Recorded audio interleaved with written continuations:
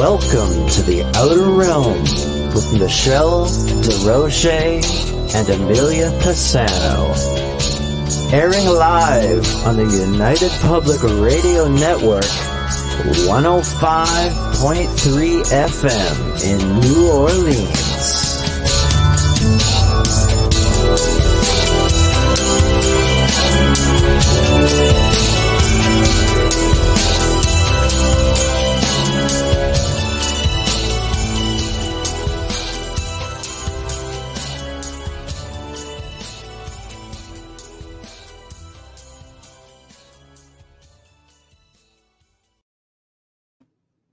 Good evening, everyone. Welcome to the Thursday night segment of The Outer Realm. We are broadcasting live right here in the United Public Radio Network, UFO Paranormal Radio Network, and 105.3 FM from beautiful New Orleans. We are fully sponsored by the amazing people over at Folgers Coffee who have been a part of our journey since the very beginning, and this journey would not be the same if we didn't have them. So thank you. We appreciate you so much.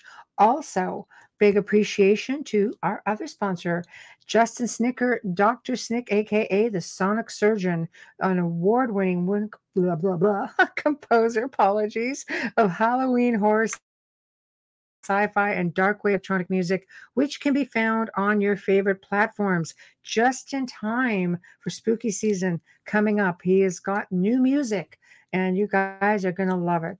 Perfect Halloween music. Also, big thank you to Steve McGinnis, who is responsible for our artwork. So thank you, thank you, thank you. So, of course, I am bubbleless. Again, no bubbles tonight. She is still down under the weather, so let's just send her some really good vibes over her way. Never the same without her, of course. We miss her, and really hope she gets better soon.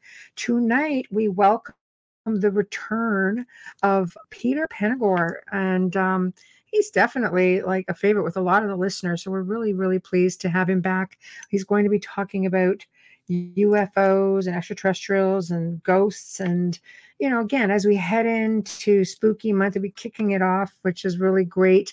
And a little bit out of the norm, you know, because he really talks a lot about his near-death experience and such. Just, you have to go back to the archives and check him out because they're really awesome segments. But in order to participate in the show tonight here in chat, let's go through the list. There are 8 different platforms, guys. We have Facebook, The Outer Realm, of course, Canada's Most Haunted. We've got UFO Paranormal Radio Network, United Public Radio Network, Joe Montaldo UFO Undercover, News on the Flip Side. I think I've got everything. Oh, UFO Gods and Extraterrestrials on YouTube, Outer Realm on YouTube, and again, UFO Paranormal Radio on YouTube. Those are your 8 platforms. I see we have people chiming in. Hey, Zuckman, Wayne, Ken, always nice to see you guys here. And we're just waiting for our guest to arrive. So get your questions ready. And it's going to be a good show. I'm really looking forward to it. It seems to be the week for it because, Constance Victoria Briggs was on last night talking, about the moon and how, there was a lot of different philosophers like talking about this back in the ancient times where there was no moon. How that happened. So that was last night's show. If you had missed it, go check out the archive on that one. It was really a lot of fun and full of information. And it definitely leaves you thinking. There's definitely something we can do here on the Outer Realm, and that is leave you thinking, leaves us thinking. We learn from all of our guests. It's just like you guys do. We just so hope to get something new as we go along. And sometimes we're the ones sharing information and enlightening them, which is really great because it's like more of a two-way street. So, I feel like you're giving something back. But I think tonight's going to be great. We're going to be talking about UFOs, one of my favorite topics, and extraterrestrials, again, one of my favorite topics, and of course, ghosts. Always happy to talk about ghosts, the spirit realm, things like that. So I think it's really cool. Hey, Michael, from the mountains of North Carolina, batten down the hatches. Oh boy, preparation for an epic rain event. We just went through all that ourselves, so I'm really feeling for you guys. You guys stay safe over there. It's just getting crazy all over the place. My gosh. So Yeah, here we go. Yes, UFO ghosts, exactly. Missing our favorite like UFO chick. Where is she, man?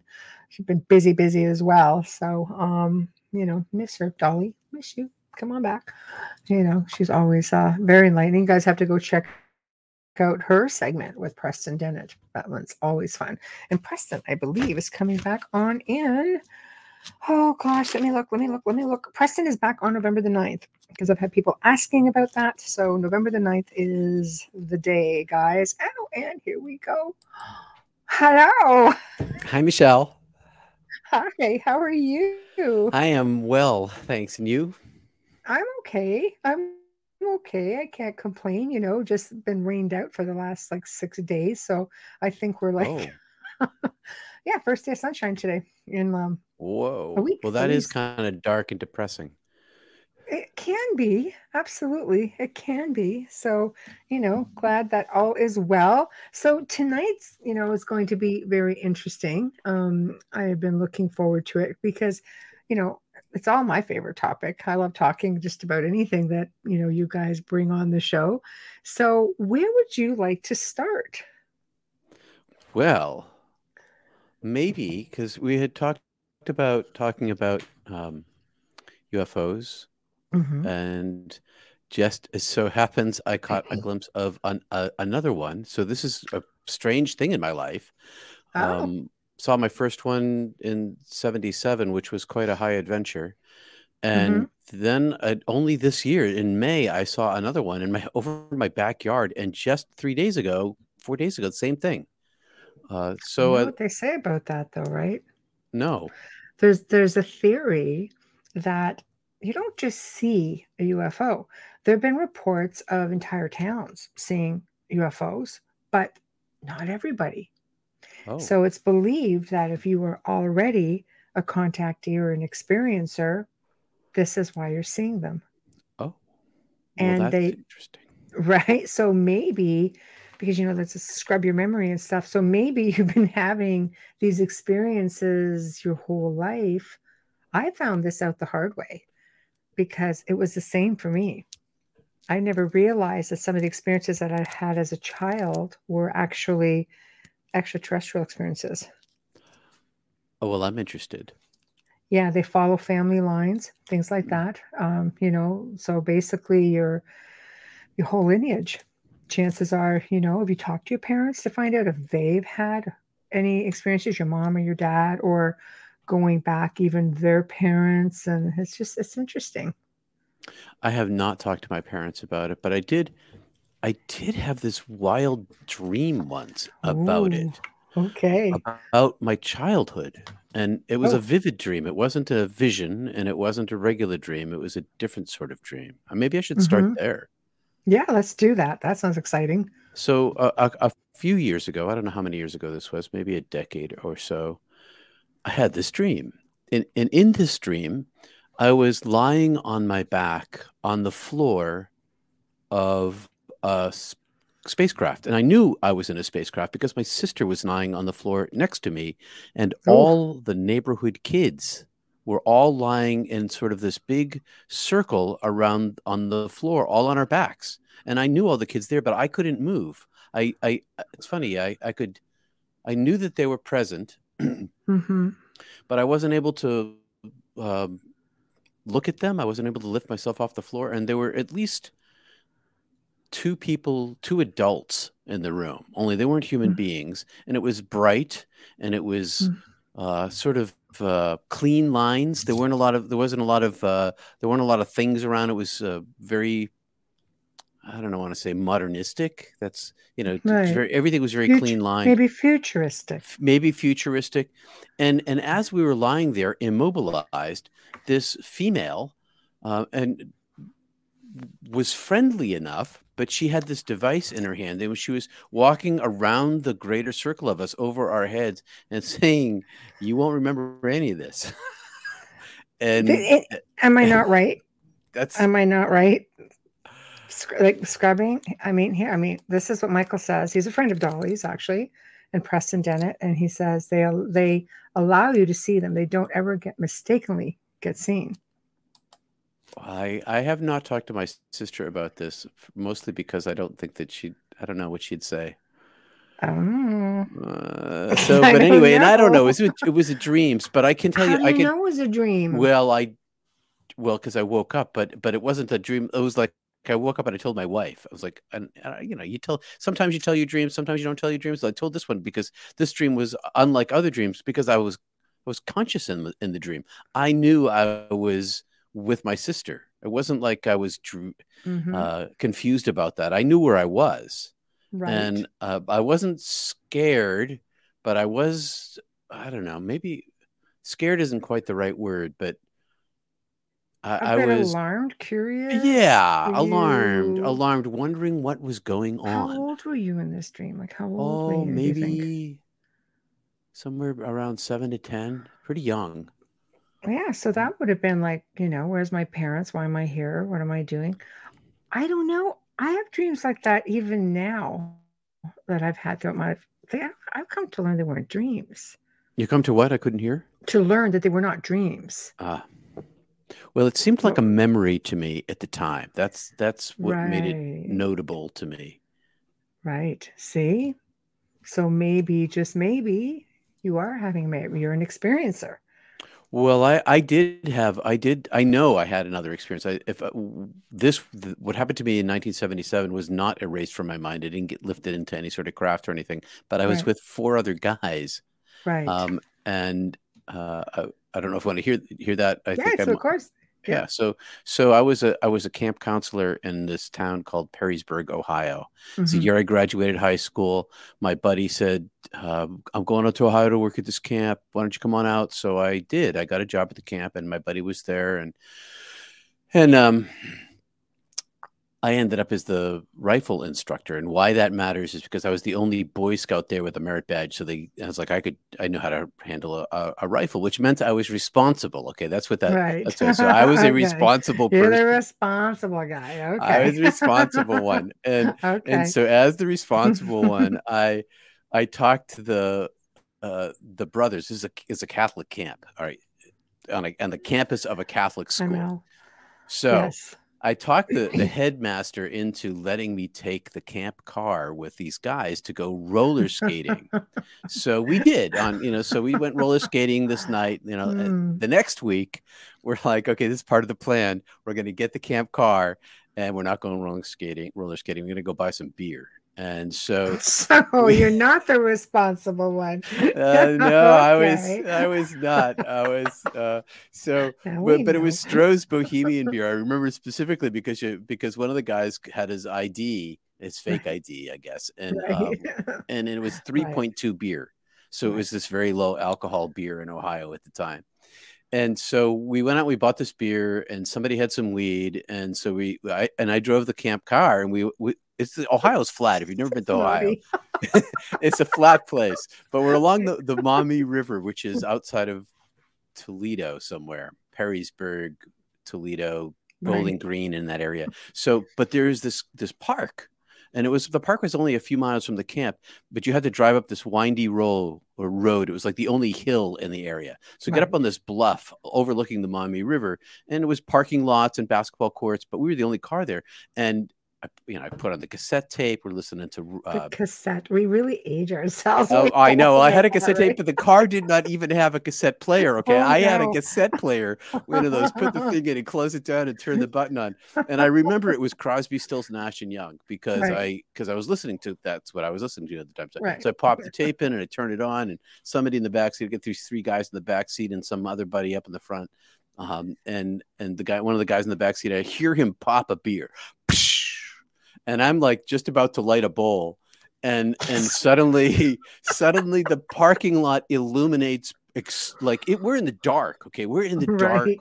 The only thing is the I don't know, is it a Bic lighter or not? It must have been a Bic lighter. The only Bic light is the, lighter. the We're Bic so lighter. just aging ourselves, right? and Oh, but then the whole parking lot became illuminated. Like right. like suddenly somebody clicked on the lights, and Right.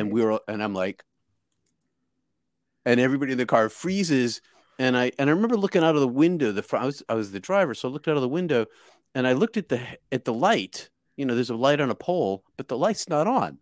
I'm like, okay, boys. I say, I think it must be the cops. We're all right. We're all Catholic school boys. We all went to Catholic school. We're from all over the United States, but we're all Catholic school boys. And so I'm like, hey, boys, it's the cops. We're busted. We got to give ourselves up. What are we going to do?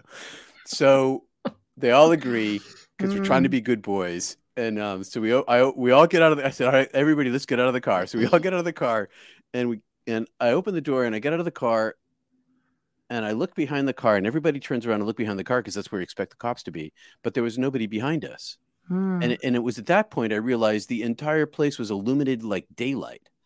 And so we all kind of looked up at the same time and it was like suddenly we were indoors and there was a ceiling over us. It was just this ceiling of light and it was huge and it was completely silent. There were no crickets because there had been crickets and we could still hear the river, but there were no insect noises. Not the typical sounds you expect to hear when you're out in the dark and at night. No, it was just, it all went silent. And overhead, maybe 3 tree tops, like a tree and a tree and a tree stacked on top of each other.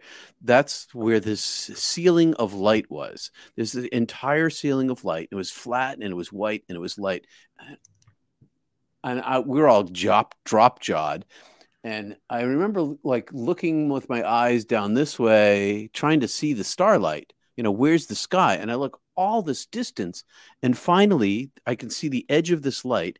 And then there's the sky. And we're like, what is this? And we all start talking. We're all looking around. We're all getting really excited. We don't know what we're looking at. And then it just starts to drift away like it had been stationary and silent, completely silent and flat. And it just starts to drift away. And get in the car. Let's all get in the car. So we got in the car and it's moving very slowly down the hill. It's kind of going down. And so we get in the car and we turn the car around. I turn the car around and we go after this thing and we wind our way. Because we're winding down the road and it's going straight. So we're getting further and further behind. And we get down to this road. It's like a small highway kind of thing, a 2-lane kind of thing. And it goes to the right.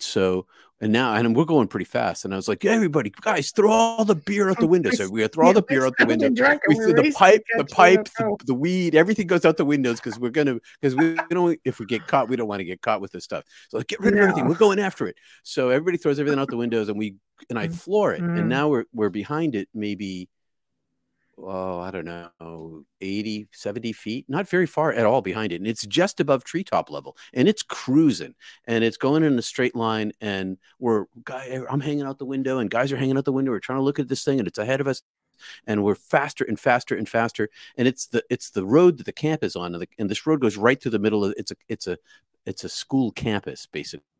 Right. And it goes right past on the right-hand side of the dormitories and the administration office and the school room and all that kind of stuff, the gym. And on the left are the horse barn, the rifle range, the pond, those sorts of things. And cornfields, lots of cornfields, lots of soy fields. We go blowing through the middle of this. And I remember looking down at the speedometer because I was driving the camp car through the middle of the campus going almost 90 miles an hour. And I thought for sure someone was going to see us. And so we go blowing through the middle of campus and it's still ahead of us. And I've got it floored. It's this old, like a Ford LTD. Right. And so it's like a boat. It's like a boat. It was kind of floaty. And there was the river on our right-hand side, but we couldn't see it because it was behind the trees and some distance away. But all the roads are right angled. And so we get to this road that is a right angle turn to the bridge that goes into the Maumee. It was across the river. That's the name of the town. I was trying to remember what it was. It's the bridge to Maumee. And we get to this thing and we're doing about 90 miles an hour. And it made in front of us, it made a right angle turn.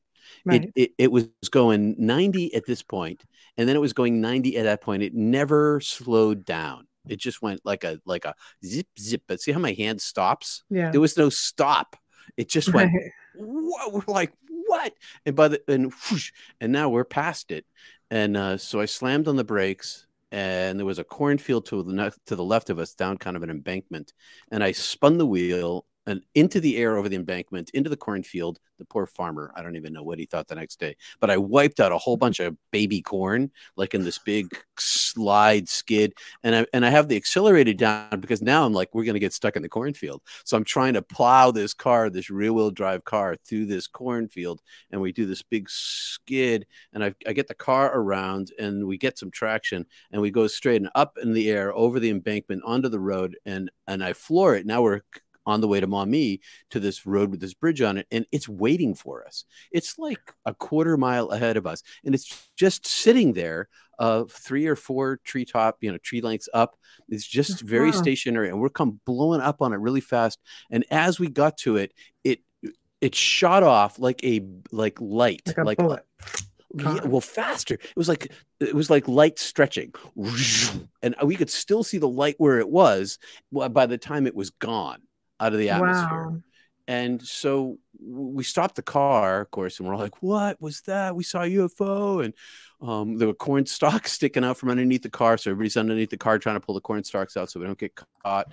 And then we decided that we had done all these illegal things, and we were not going only to then decided that. Well, no, we knew that we had done Okay. them. I should say, because we had done all these illegal things, we decided that we weren't going to tell anybody what we had seen, because if we told people what we saw, we were going to have to explain to the camp, everybody there, what had happened. So we cut it. We shut our weren't lips. roller skating. No, so after years and years and years go by, and I don't, this is crazy talk for a lot of people. So I don't tell anybody. I don't tell us. Before you jump into too many years ahead, do you recall having any kind of missing time? No, I don't remember any missing time. Okay. I don't, and maybe there was. I don't know. If there was, it was a shared experience, and nobody missed it. Yeah. What I do remember is that the guy popped open his beer. I remember distinctly hearing the beer pop open in the back, and then the next thing I knew, the whole thing was illuminated, and he was still holding the beer. I was like, right. Okay, curiosity, because a lot of people who in situations like that will report some kind of missing time because they've actually been taken on board, and then you just kind of get dropped back in and continue Yeah, I've got a friend like that. Who talks about that, but not for you, but not for me, not that I know of. And maybe when I was a kid, I don't really know. So, okay. So now I decided you can fast forward. Yeah. Now I decide not to, we decide not to tell anybody. We're not going to tell anybody this. So I know that it's tinfoil hat talk for a lot of people, or at least especially back then. So I never told anybody until the Pentagon, now 5 years ago, came out with the UFOs chasing the U.S. ships off the coast of San Diego. I'm like, okay, now I can talk about it. I make this little video, and I put it up on my channel, and it's like, yeah, I saw this thing with my friends, but I don't remember who they are because we were all camp counselors, and it was a long time ago. I was 18, and so years go, 2 or 3 years go by, and I get this phone call. Or this, how did it start? It started with an email. And this woman writes to me and says, "Are you Peter Panagore? Were you in Perrysburg, Ohio? I watched your video. I was there then. I know about this." I'm like, there was no woman in the car, I thought to myself. Oh. So what was that all about? So I write back to her, and she says, "No, I wasn't with you, but I'm friends of the guys who were with you." So somebody talked. Somebody talked, because it turns out she worked in the kitchen at the camp. Yes, somebody told them, because there was some kind of buddy thing going on there, and and I didn't even really remember this woman. But I talked to these guys. I talked to 2 of these guys. They were both still very religious people and involved in the Catholic Church, and have a retreat center up in Canada. Invited me along, but I didn't go, but I found the guys. That's the thing. I had this conversation with them about it. Right. So all this time, all that happened, and I kept my mouth shut about it for years and years. And then this past May, this other buddy of mine, a guy I went to grad school with, was visiting me. We're good friends, and we don't get to see each other very often. He lives far away. And so he came out to Maine, where I live. And my wife was away, so it was just the two of us at the house. And so we let a fire. I'm pointing to the behind me because that's where the fire pit is out there Right. behind me. There's a fire pit out there, and Right. so I got a stack of wood and I light up a fire, and we're sitting around, we're sipping something, and having a nice night. It's late May, and he says to me, "So I want to take some pictures. Why don't you do something silly?" So it's dark and there's can't firelight, so I do this something, just and I as I do that and I look up, like right in my field of view that I would not have seen had I not done that, was this big huge white orb. And it was behind. So I'm looking through an oak tree with baby leaves on it, because it's Maine, so it's it's Yeah. May, but it's still kind of, things are still coming out. So Sure. there's this huge white orb in the sky, and above it, this white orb, which is moving very slowly, are clouds, and the clouds are going by, and there's wind, and so there's these thin high clouds, and they're blowing by in the wind, and behind the clouds, of course, is the moon. And it's, I don't know, half a moon or something like that. Right. So I've got Right. this three-layered effect going on. There's the moon, there's the clouds, there's this orb, and then there's this tree, and this orb is behind the tree. It's like, what is that thing? And I'm staring at it. I'm kind of looking through the tree at it, and I'm trying to figure out whether it's blinking, is it flashing, what's going on? How come because it's going behind the tree. And so finally it comes out behind the tree.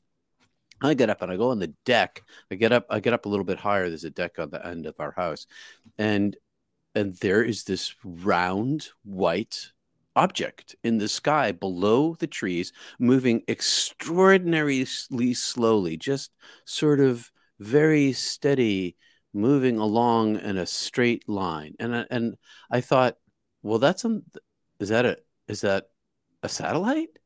You know how satellites move? They're very straight. I pull up my binoculars at night and I can see there's so many satellites in the sky. You can see them moving. Yes, you can. And it moved like that, but it was below the cloud level and it was big. I couldn't tell how big it was because I had nothing to judge it against, but it Right. seemed like it might have been within a mile of us. That's a guess. Right. And so my buddy pulled out he had his camera in his hand because he was taking a picture of me. So he videotaped it. He got a little video of it, but he had a shaky hand. So it looks like a ball moving around. Right. And so it looks like the ball is moving, but that's not what was happening. It was going very straight. And I remember thinking to myself, I should run inside and grab my binoculars. They're 3 rooms away. Right. And I thought, but if I do that, I might not see it. So I stay and I watch it. But your buddy saw it. My brother, well. yeah, Okay, and that's he's a reputable person with a has he ever had reputable profession. Right. Right. So And has he had any experiences himself no, that he knows? no, he has not. It's We that talked theory about that. again that only experiencers can see them. So maybe he just Maybe he did. Well, he's a mystical sort of person. Then I would think yes. Could be. So then, all right. So now it's this week or last week, and I'm still in the same place I live in, Right. and now of course the sun goes down earlier because it's autumn, and so I step out on the little tiny front deck, and I look up, and there it is again.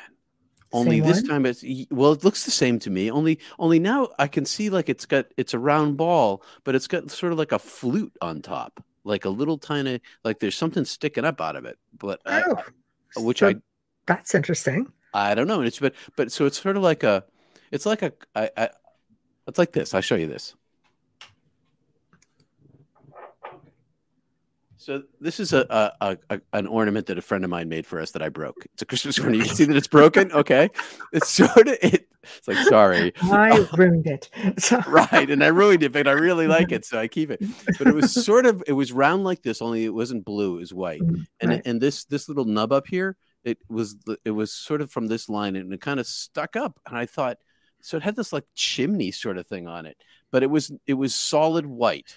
And against a dark sky with stars in it, and it was a clear night, and it was much lower than the stars and much bigger than the stars. And I thought to myself, my binoculars, and it's moving across this field of vision. I've got this very large field of vision, and it's in the middle of it, and it's moving very slowly. And I thought, well, this time I'm going to get my binoculars. I have enough time. They're maybe 5 feet from me now, so I open the door. I go in the house. I grab the binoculars. I come outside.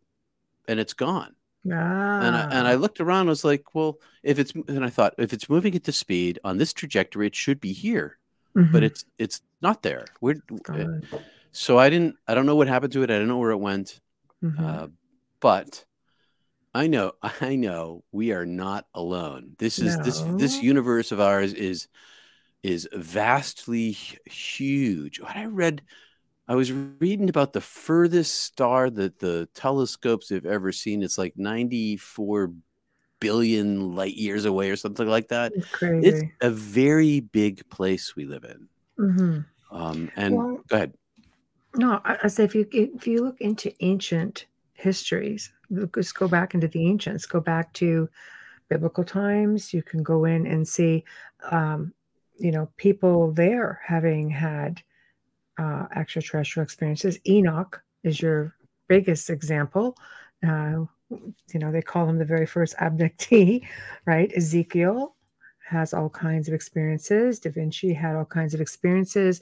There are paintings that go back, hundreds of years, literally. With little spacecraft in them in the corner. Yeah, kind of thing. See? Exactly. Now look at all the cave art, that is like spans all over the world of UFOs. Just look at the different monuments, pyramids, especially down in South America. That's the more recent stuff compared to, let's say, the pyramids of Egypt. But there are evidence literally everywhere that depict extraterrestrials. They depict different types of crafts. And how can we say that they don't exist?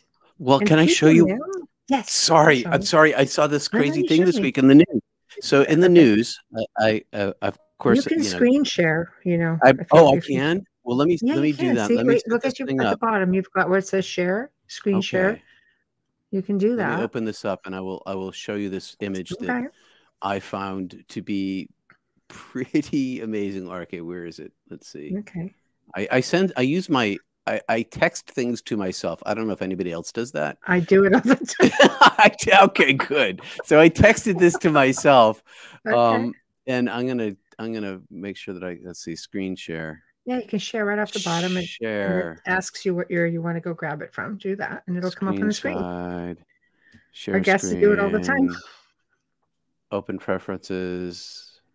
Here we go. Share this. Okay. Do you see it? Oh, wait a minute. Go to System Preferences. Unlock the bottom left corner. All right, so hold on. No, if you click Share, I'm just going to try to walk through it. Go up to where it says Share Screen, and then it'll ask you where you want to take it from, and just go click on the file. I did. Yeah. Share Screen. Click on the file. Share. Yeah. You go to where it says Chrome. It's still telling. Chrome. Go to Chrome tab or wherever it is you have this thing, and grab it. Unlock the screen or window or it's giving me trouble. Okay, because I've got it's all right. I'll just show you on my camera. Sure. Because I can do that. That's right here. But this is I'll read it to you too. This is the official logo of, let's see. The logo in question is the official seal for the National Intelligence Manager Aviation, NIMA, who resides along with their staff within the Office of the National Director of Intelligence. U.S. Air Force Major General Daniel Simpson is the current NIMA commander and is also the executive director for the National Air Force of Intelligence. Okay, so this is an official thing. That's what that's. So look at this. Where are you? I'm looking. I have to go all the way back and find you here. All right, so I'm going to hold up my camera to that right there. See that right there? Yeah, I see that. Yes. I've seen this before. Okay, you have seen this. So this is the official logo. It's in the news. It's the official logo, and it's got these 1, 2, 3, 4, 5 crafts of the things that they track, and they track Russian advanced combat jets, drones. Hypersonic and aircraft and jet fighters and UFOs. I mean, it is right there in the. So there it is. So here is the and a lot of people have like and dislike the federal government for all sorts of various reasons. But the thing is, they don't do that kind of stuff unless they're serious about it. I think so, because they've had their disclosures, and the United States was the last country to actually disclose. You look at places like we were just talking about this last night, Brazil and Peru, for example. That's a hot zone down in South America, and they have been encouraging their pilots, whether they're military or not military, to disclose and share information on sightings on UFOs or UAPs. And all the information gets collected and it goes to this center, this organization that is open to anyone who wants to go and research extraterrestrial life and all of these different crafts and experiences. And because they have them all the time. France has been the same. Russia has been, I mean, they disclosed like a long time ago. And I know that my producer, Joe Montaldo, and I do a show called The Gray Zone, and The Gray Zone Uncensored, I'll say the full name.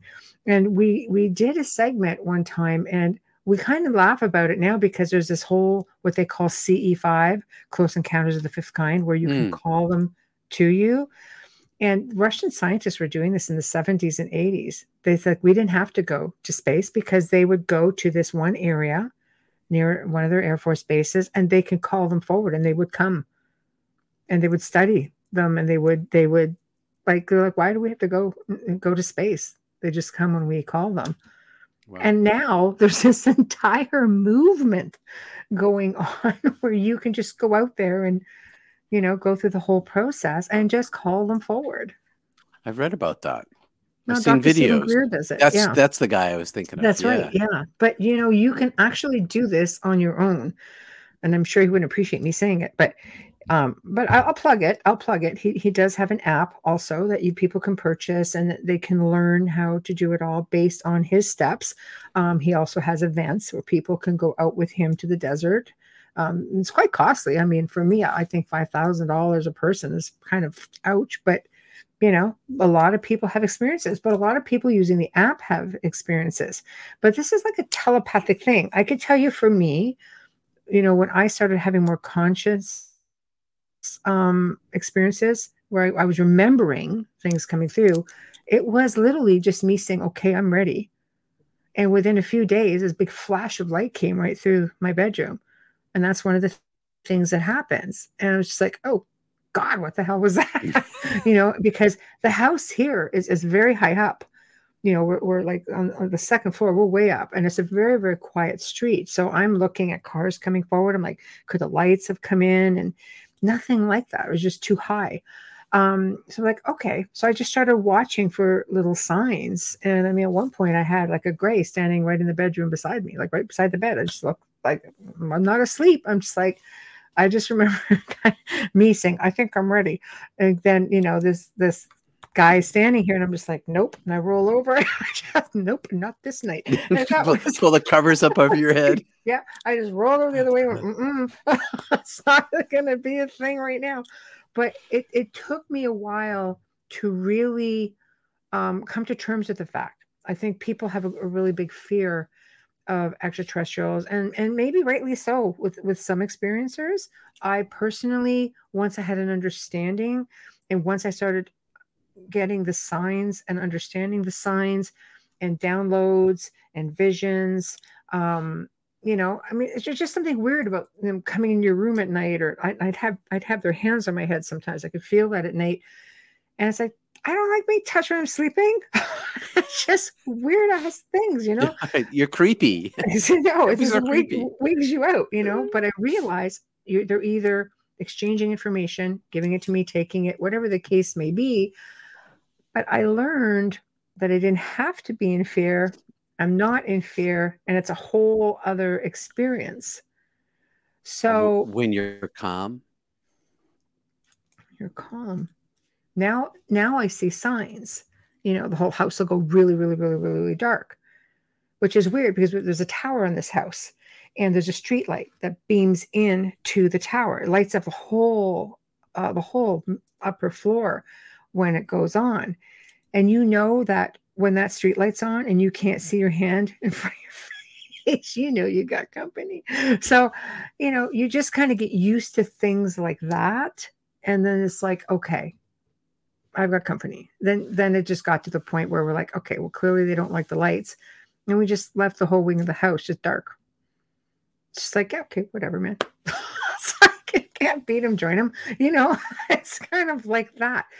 But do you, like, how is it for you? Like, you obviously don't have a fear. I mean, you must be very intrigued to see a lot of this stuff. Have you had any kind of experiences to your knowledge, even in, I mean, you mentioned your dreams having two humanoid type beings in that what you call a dream. I think I do believe that maybe it's a memory.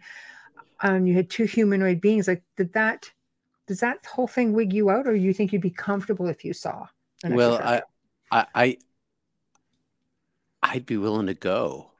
Ooh, That's what I tell see? myself. It's like, you're going to come and take me into your super advanced futuristic spacecraft? There we go. I'm down. Let's do it. Right. Take me for a Right. ride. Um, But I but like that. yeah. I like that. So some people are afraid. Yeah. People are afraid of what they don't know. I kind of think about it as there's so many galaxies and so many planets and so many civilizations. Some are bound to be Borg-like, to use a Star Sure. Trek sort of, Yeah, sure. Why not? and some are not. And so some Right. probably are friendly and some aren't. Like like people you live in Like your people. town with, right? People, right? Sure. Yeah. I So agree. I'm generally not too ups. I'm always thrilled. I'm always sort of chasing it. Like, where's my binoculars? Can I go and get a Right. closer look? So one day Right. I get the story of this guy from Harvard. So I live in Maine, and my friend who was abducted, who was also, so I spent 15 years in television, and this guy was one of the weather guys in our local market, and I got to know Right. this guy, and he has a friend who worked for the Harvard Smithsonian Astrophysics organization in Cambridge, Massachusetts, and he made this communication with this guy's name is Rudolf Schild. And Rudolf Schild was a physicist. He's still around. He's retired, but his big discovery in physics had to do with I think it's black hole radiation magnetics, something like Right. that. I'd have to look it up to be sure exactly what it is. But anyway, so one of the things I told my buddy was that I thought that astrophysicists were the theologians of the 21st century. Right. Because they're asking the unadorned question about why things are. Mm-hmm. That's the question the theologians used to ask. Right. But now the physicists are asking it. It's mathematics. And so the word got back to Rudolf Schild, and this is maybe 10 years ago. And so Rudy invited me and my friend down to Cambridge for like 5-hour conversation in his kitchen. It was lunch and then a glass of wine and then a cup of coffee and then a drive home. But during this conversation, among the many things that we talked about, he said that he and some of his peers think that there's they're observing a correlation between near-death experiencers, which I am, near-death experiencers and extraterrestrial contact. And he thought that it was fascinating that I had these two things. Now, so not just two things. You've had at least two NDEs. I've had the two NDEs. Pretty freaking spectacular to boot. So yeah, they were life-changing.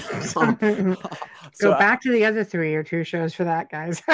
Lots for that. Lots of info. But he was saying that he thinks that there's some sort of there's some sort of correlation between NDEs and extraterrestrials. Okay. He doesn't know what it is, and I don't either. I'm just bringing that in as part of the conversation. Right. But that's fascinating because you have had both. I have.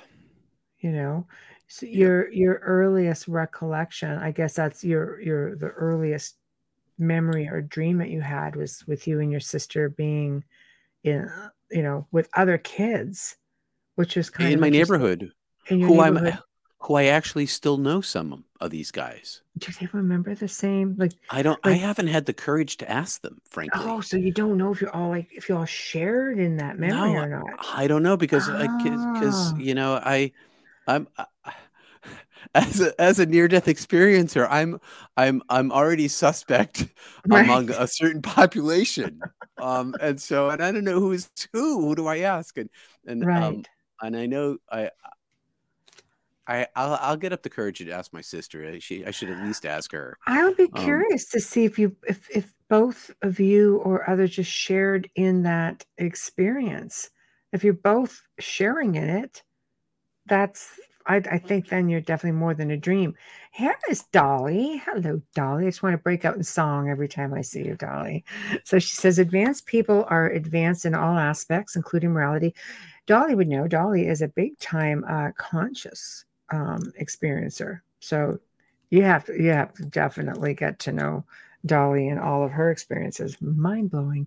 So psychic experience conjoins all contact. hmm. Yes, I absolutely believe that. Um, yes, but it would be interesting for sure. And I think it would be interesting if you contacted or rather asked your family members. I'll ask my sister and a couple of kids in the neighborhood. I know that two of these people, we're all grown up now, we're all adults, and one of them, I know he was. I saw him there. I know that one kid was there. He was my neighborhood, one of my neighborhood friends at my Yeah, age group. right, Um, there were a lot of us in that room too. There was, I right. don't know, 10 of us or more. So it's Um, just like a mass experience, which is really. But the fact that you're all lying in a circle on your backs and you see these two humanoid figures that are not like human beings, at least but they not were as we know beautiful. them.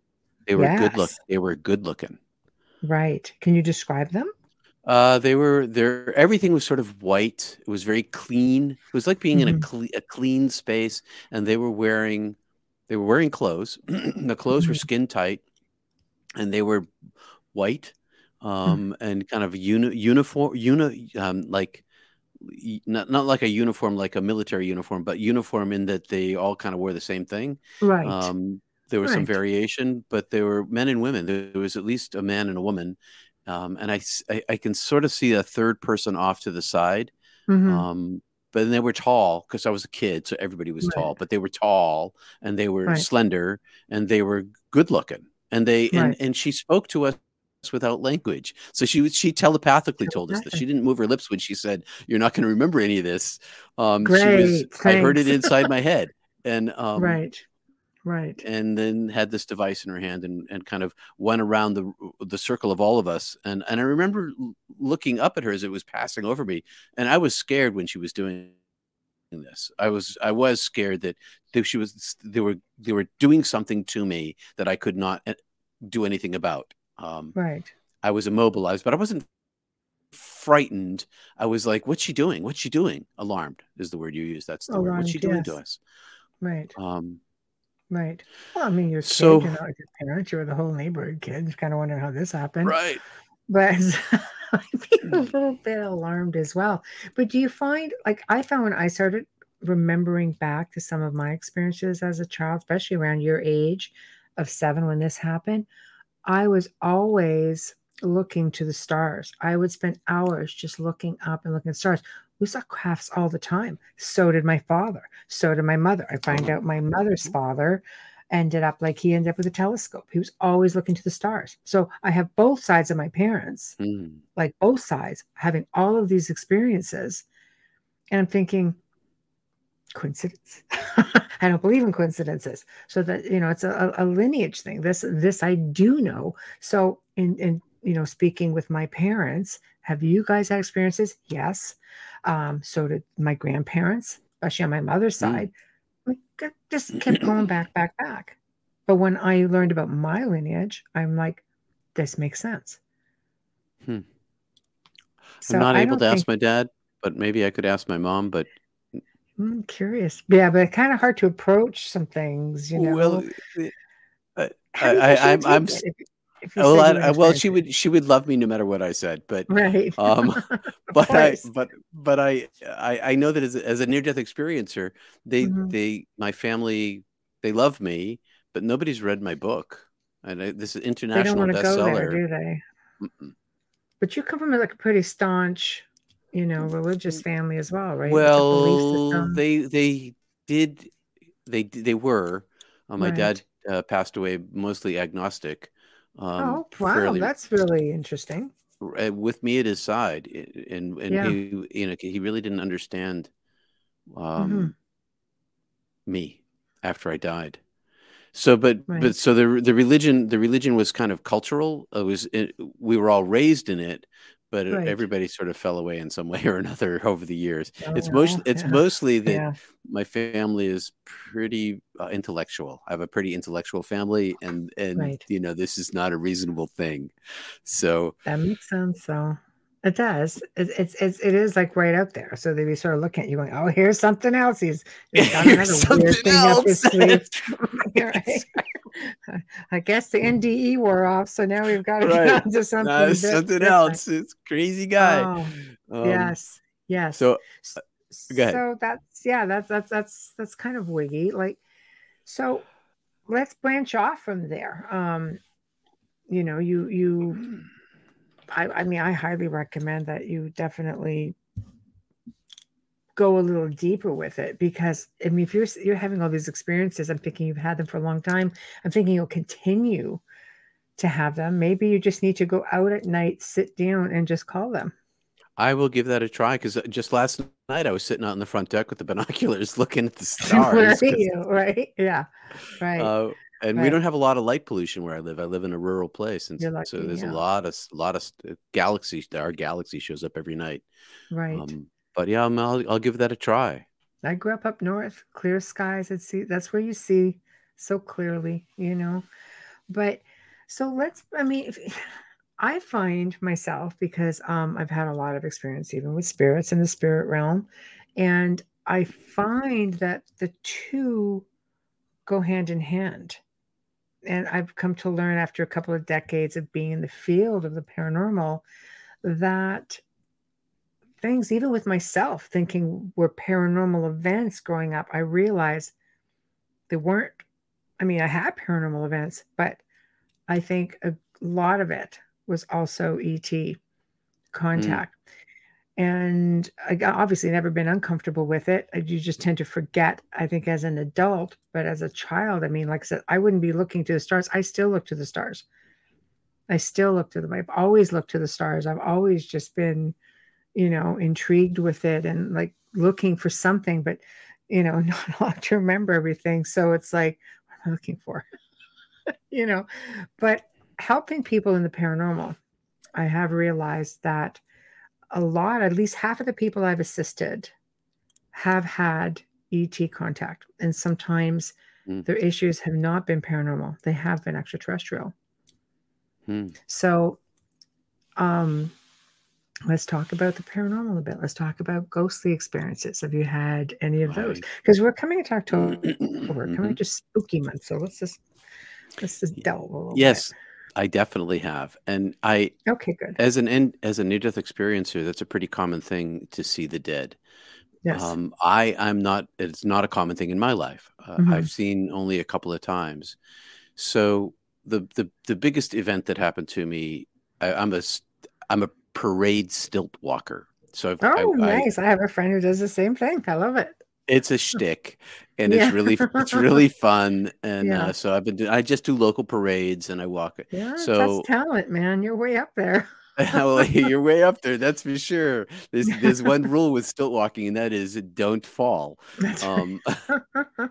and my stilts are if people had someone come in and put mud on their walls. They have sheetrock put up and taping and mud, Yes. or Yes. painters. They've got stilts with feet on the bottom. My stilts don't have feet on the bottom. They come down to a post. They're theater stilts. Right. So Right. I was doing this parade at this place called the Pumpkin Fest. It's a Nice. pumpkin fest parade. The whole the town has this big pumpkin thing, and Sure. people come in from all over. But I'd never done this parade. It's up the river from me, but I'd never done this parade, and I was late. There was something going on. I threw my stilts in the car, got my costume, a top hat covered with stalks of corn, and so I look like a scarecrow, and I'm late, and I don't know where the parade begins. So I pull out my iPad and I look up where the parade begins, and I was like, the Pumpkin Fest parade, and I click it, and the first thing that comes up is a news report, and this news report is Shriner dies at Pumpkin Fest parade.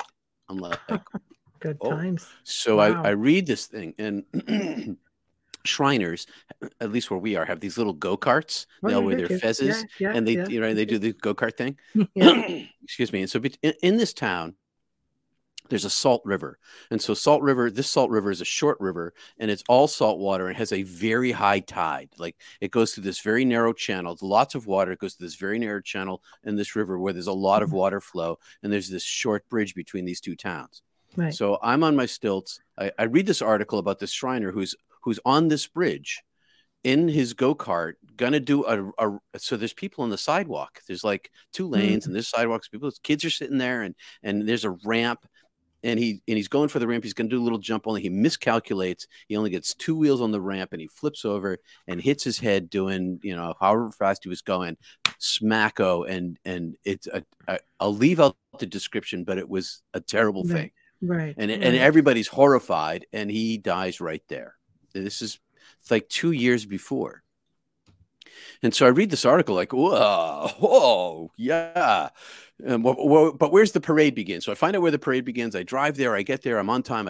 I'm doing this parade. I'm having the best parade I've ever had, which means that the kids are loving me. I'm there for the children. They're running through my legs. I'm handing out lollipops. We're having a great time. And it's a great parade. Mm-hmm. So I come down the hill and I get to the bridge, and I can go really fast. I've got a long stride, so I can cruise. And when I was younger, I could jump on them and spin and kick and do all these kind of fun things, and without throwing out your back. So I would always make a chiropractic appointment for the next morning. Yeah. As you get older, it's like, better not try that again. I'm not doing that. And so I'm in the middle of the road on the double yellow line, just trucking down, and as I get to the bridge, I look to the middle of the bridge, and there's a couple of my neighbors. They live down on the point down there. And I was like, I'm going to do something fun for them. So as I cruise down, I have all this speed. With the stilts, if I can pivot on one foot, take all of that momentum and push in another direction, sort of like that UFO thing. Only I have to stop, but I take all that power and I put in another direction. And then I do that. I pivot on one foot. I step 3 steps toward them, and I then jam my stilts into the ground, drop my butt down, and stop like right fast, like really fast.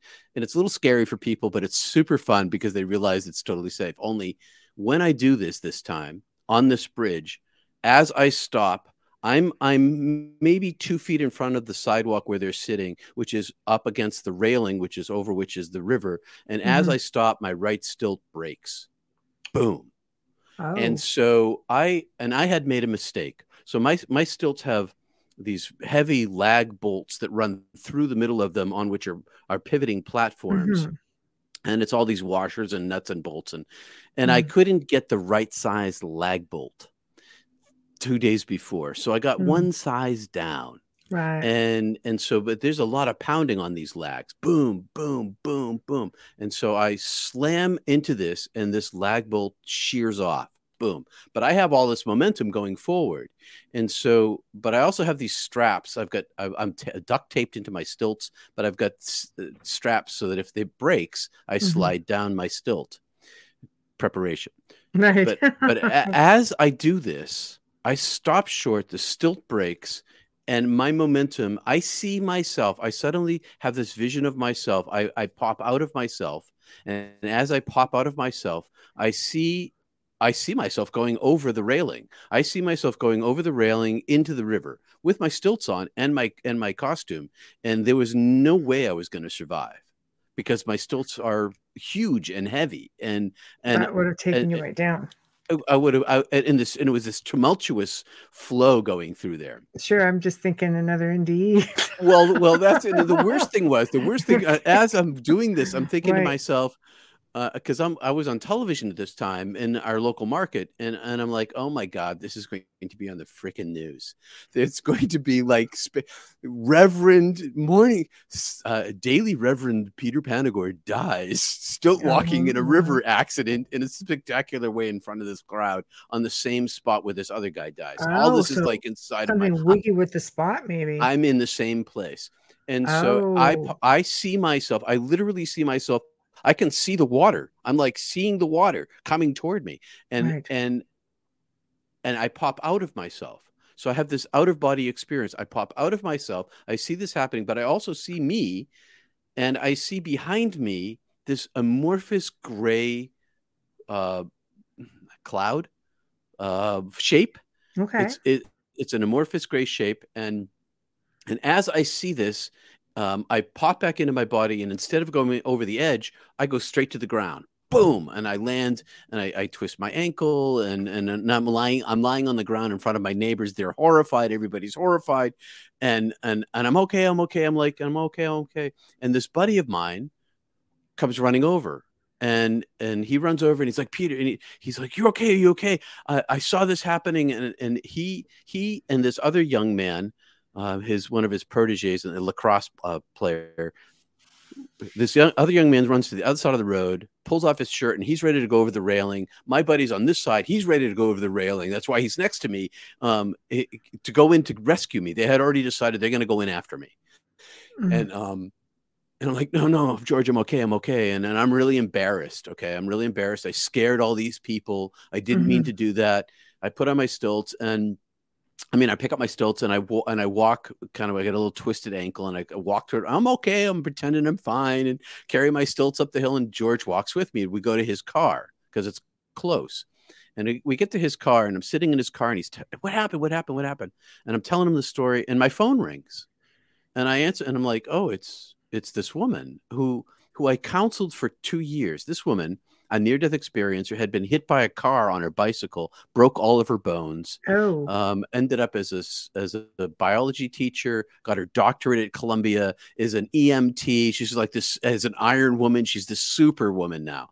But at the time that I'd met her, because she was an EMT, and a near-death experiencer, she was struggling with seeing dead people all the time.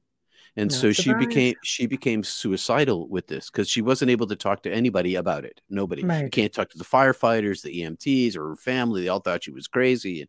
But she's a brilliant person. So suddenly, and I counseled her for 2 years, because she was like lots of NDEers. Many of us have periods of suicidality. And so she went through this period of suicidality that I counseled her through. But I hadn't talked to her in a year. And my phone rings, and I say, hello? She said, what just happened? I said, what do you mean? What just happened? I got my buddy George. He's sitting there. I'm like, skip it. I didn't know what you're talking about. I don't know what you're talking about. Yeah. And so she says, there's a guy here. He just showed up, and he wanted to say he didn't mean it. I said, oh. I look at my buddy George. I'm like, is he a dead guy? She's like, yeah. He came to me to say that he didn't mean it. And so and that he thought you could see him. That's what he saw you, and he thought that you'd be able to see him.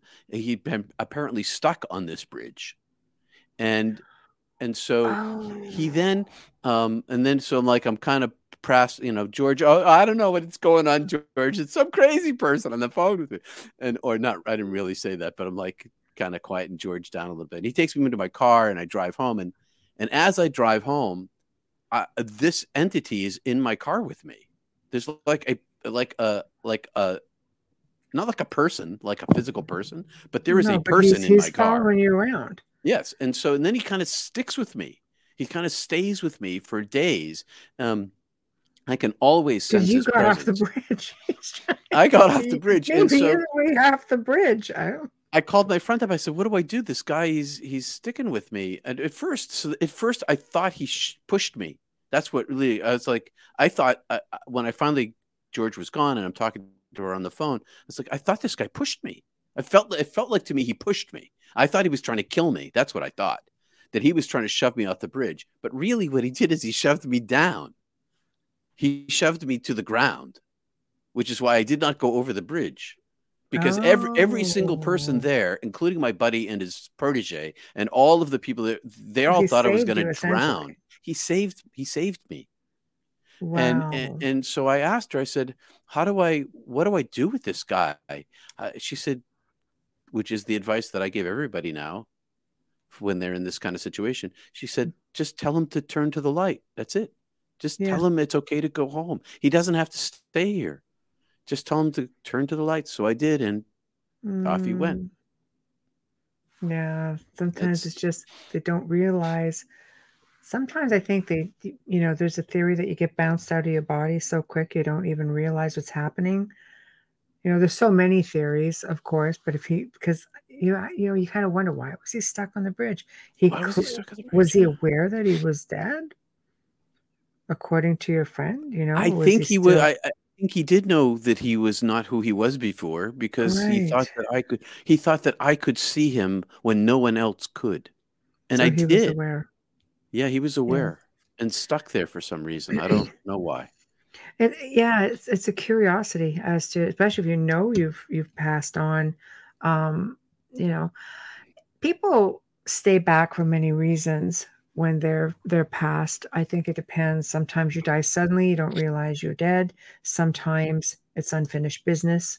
You need to reach out to somebody, especially people who have been killed or in accidents who haven't had a chance to say goodbye, or they want people to know this person killed me, or there's a lot of different reasons. Trying to get them to move on sometimes it's not so easy. Sometimes we're attached to places, sometimes we're attached to people, things. It's really, really tough to figure it out. And I think a lot of it is also mindset.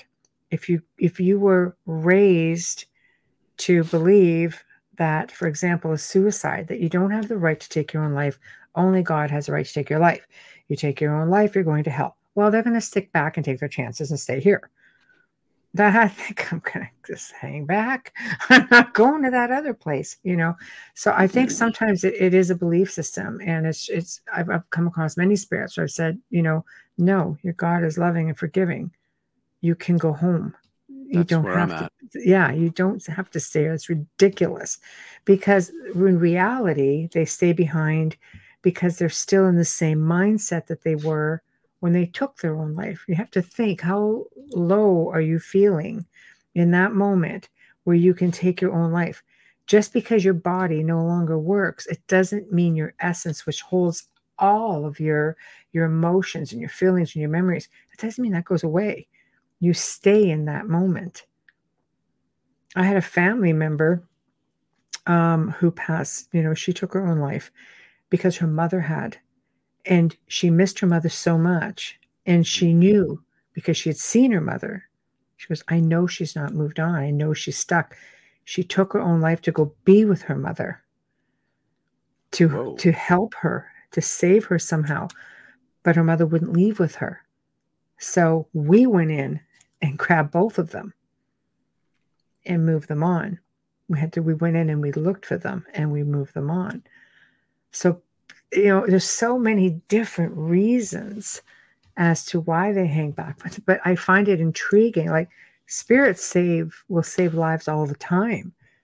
But the fact that he followed you, obviously there was something about you that, yes, you could see them. To a spirit, it's believed that a medium or people with a gift of sight is that light in the darkness. So for them, they gravitate towards that light, and then they just wait for direction. I think children have a really hard time with this because they're natural little psychics, and they can't cope with, spirits coming to them, adult spirits coming to them for guidance. They don't know what to do or what to say, and they get plagued with it.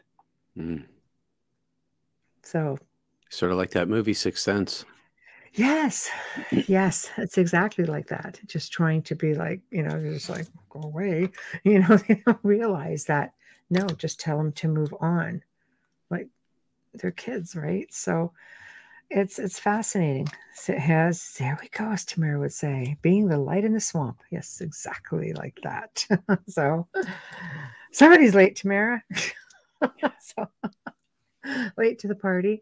So so that was a pretty incredible experiences. And have you had experiences as a child or anything like that? I did. The experiences when I was a child were different than those. I had mystical experiences when I was a kid. I started very young, and there was an entity, a light being that would be sometimes in my closet, but light not beings. Interesting. but sort of standing in the middle of my clothes that were Oh, hanging that's in the crazy. closet. Yeah. But Can't see us. I need right, the clothes. Yeah. and it wigged me out as a kid, but they weren't. They Yeah. were. It turned out that they were. There was no malicious intent. They would. I Right. could just see them. It began that's what began a whole long series of things. Mm-hmm. I could tell you. I don't know that I want to get into that whole length of story unless you want me to, but because it's It's, hard. It's I hard for you to always know. say, All right, so as a guest, it's your gig, man.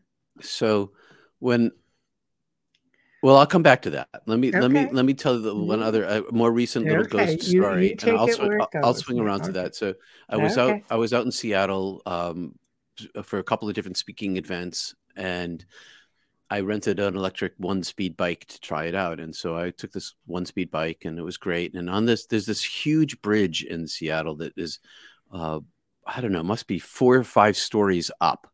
And Wow. you normally drive across it, but I was bicycling across it. So I'm bicycling across this bridge. And as I bicycle, it's got a bend in it. And as I bicycle, I've got this more and more weighty feeling, like I'm getting more and more nervous. And I am not afraid of heights. Mm-hmm. I'm a stoat walker. So Right. looking over the edge is not this doesn't give me woozies. Right. But I have this anxious feeling that's growing in me, like there's something wrong, there's something wrong, there's something wrong. I don't know what it is. And as I come around the corner, it gets more and more intense until I get to the spot where I look down and there is a cross of flowers wired to this railing that's Mm. next to the sidewalk, and then there's a bunch of flowers attached to it. So there's all this like a memorial. It's a Mm. memorial. I'm like, this is a memorial. And so I Right. stop and I have this distinct feeling that somebody jumped. And Um, I decide that this person, it feels to me like this person is still there. So I do the same thing you just said. I sent them home. I was like, you don't have to stay here. You can turn mhm. to the light and you can go. And then there was this experience. I had this experience of lightness, um, unburdened, Right. and off I went on my bike. So Right. not many experiences in my life, but uh, so when I was a kid, um, I had this event happen, and it started out with this entity in the closet that I could see. We had moved into a new house, and I had this room by myself, but my baby brother, who was just born, was going to move into the room with me. And before he moved into the room with me in his crib, the closet door was open one night, and I could see this entity inside the closet, and it was illuminated. It was brighter than anything else in my dark room, and it was a human shaped thing. But it was only scary in that it wasn't like attacking me or being monstrous. It was only scary because I didn't know what it was and what was But it going on. I was a was, little kid. it's intrusive, and they're in your space Yeah. where you're supposed to feel the most comfortable and the safest. So, mom, close the closet door, Yeah. close the closet door, close the closet door, close the closet door. What's wrong? I said, there's somebody in there. There's nobody in there, Peter, but I'll close the closet door. So that is all this tumult about my brother moving in. Mhm. And so I'm sort of upset. And Mhm. then my brother moves into the room that same week. But what happened is that I had, because my brother moved into the room, my grandparents felt bad for me as a kid, and for my birthday they gave me a puppy. So Aw. I have this puppy, and he's my little loving puppy, and my brother lives in the room, and I love this puppy. Um and I was sitting in my room, and I don't know where my brother is. He must be downstairs with my mom on this particular Saturday morning.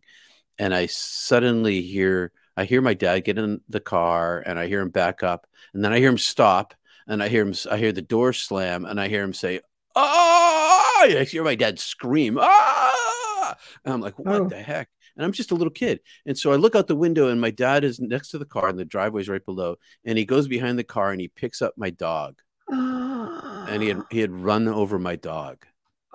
And I Oh. watched, and he's like, ah, ah, and I'm looking down, and my dog is dead in his arms. I'm like, Oh. ah. So I go downstairs, and I'm all broken up, and we go off to the vet, and of course, the dog is dead, and there's nothing you can do, and I'm all full of tears, and my dad is so remorseful, and my mom's all upset, and the whole house is in a tumult, and Right. so I have this terrible, terrible day, and Right. I go to bed that night, and my mom comes in and hugs me, and my dad apologizes, but I'm a wreck. And as I fall asleep, my brother's in the room, I fall asleep, and then I awake to hear my name being called. And I open my eyes, I hear Peter, Peter, Peter, Right. come to me, come to me. And I open my eyes, and I That's can creepy. see in my room.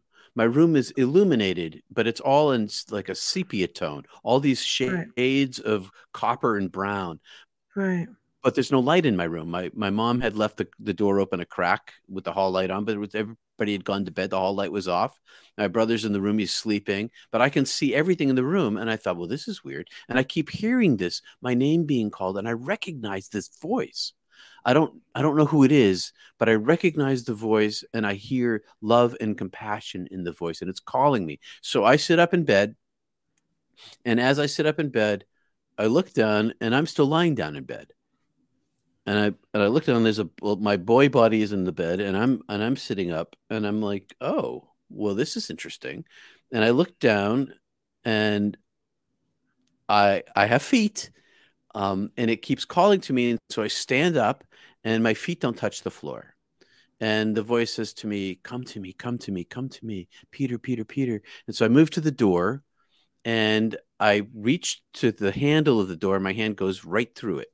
Mm-hmm.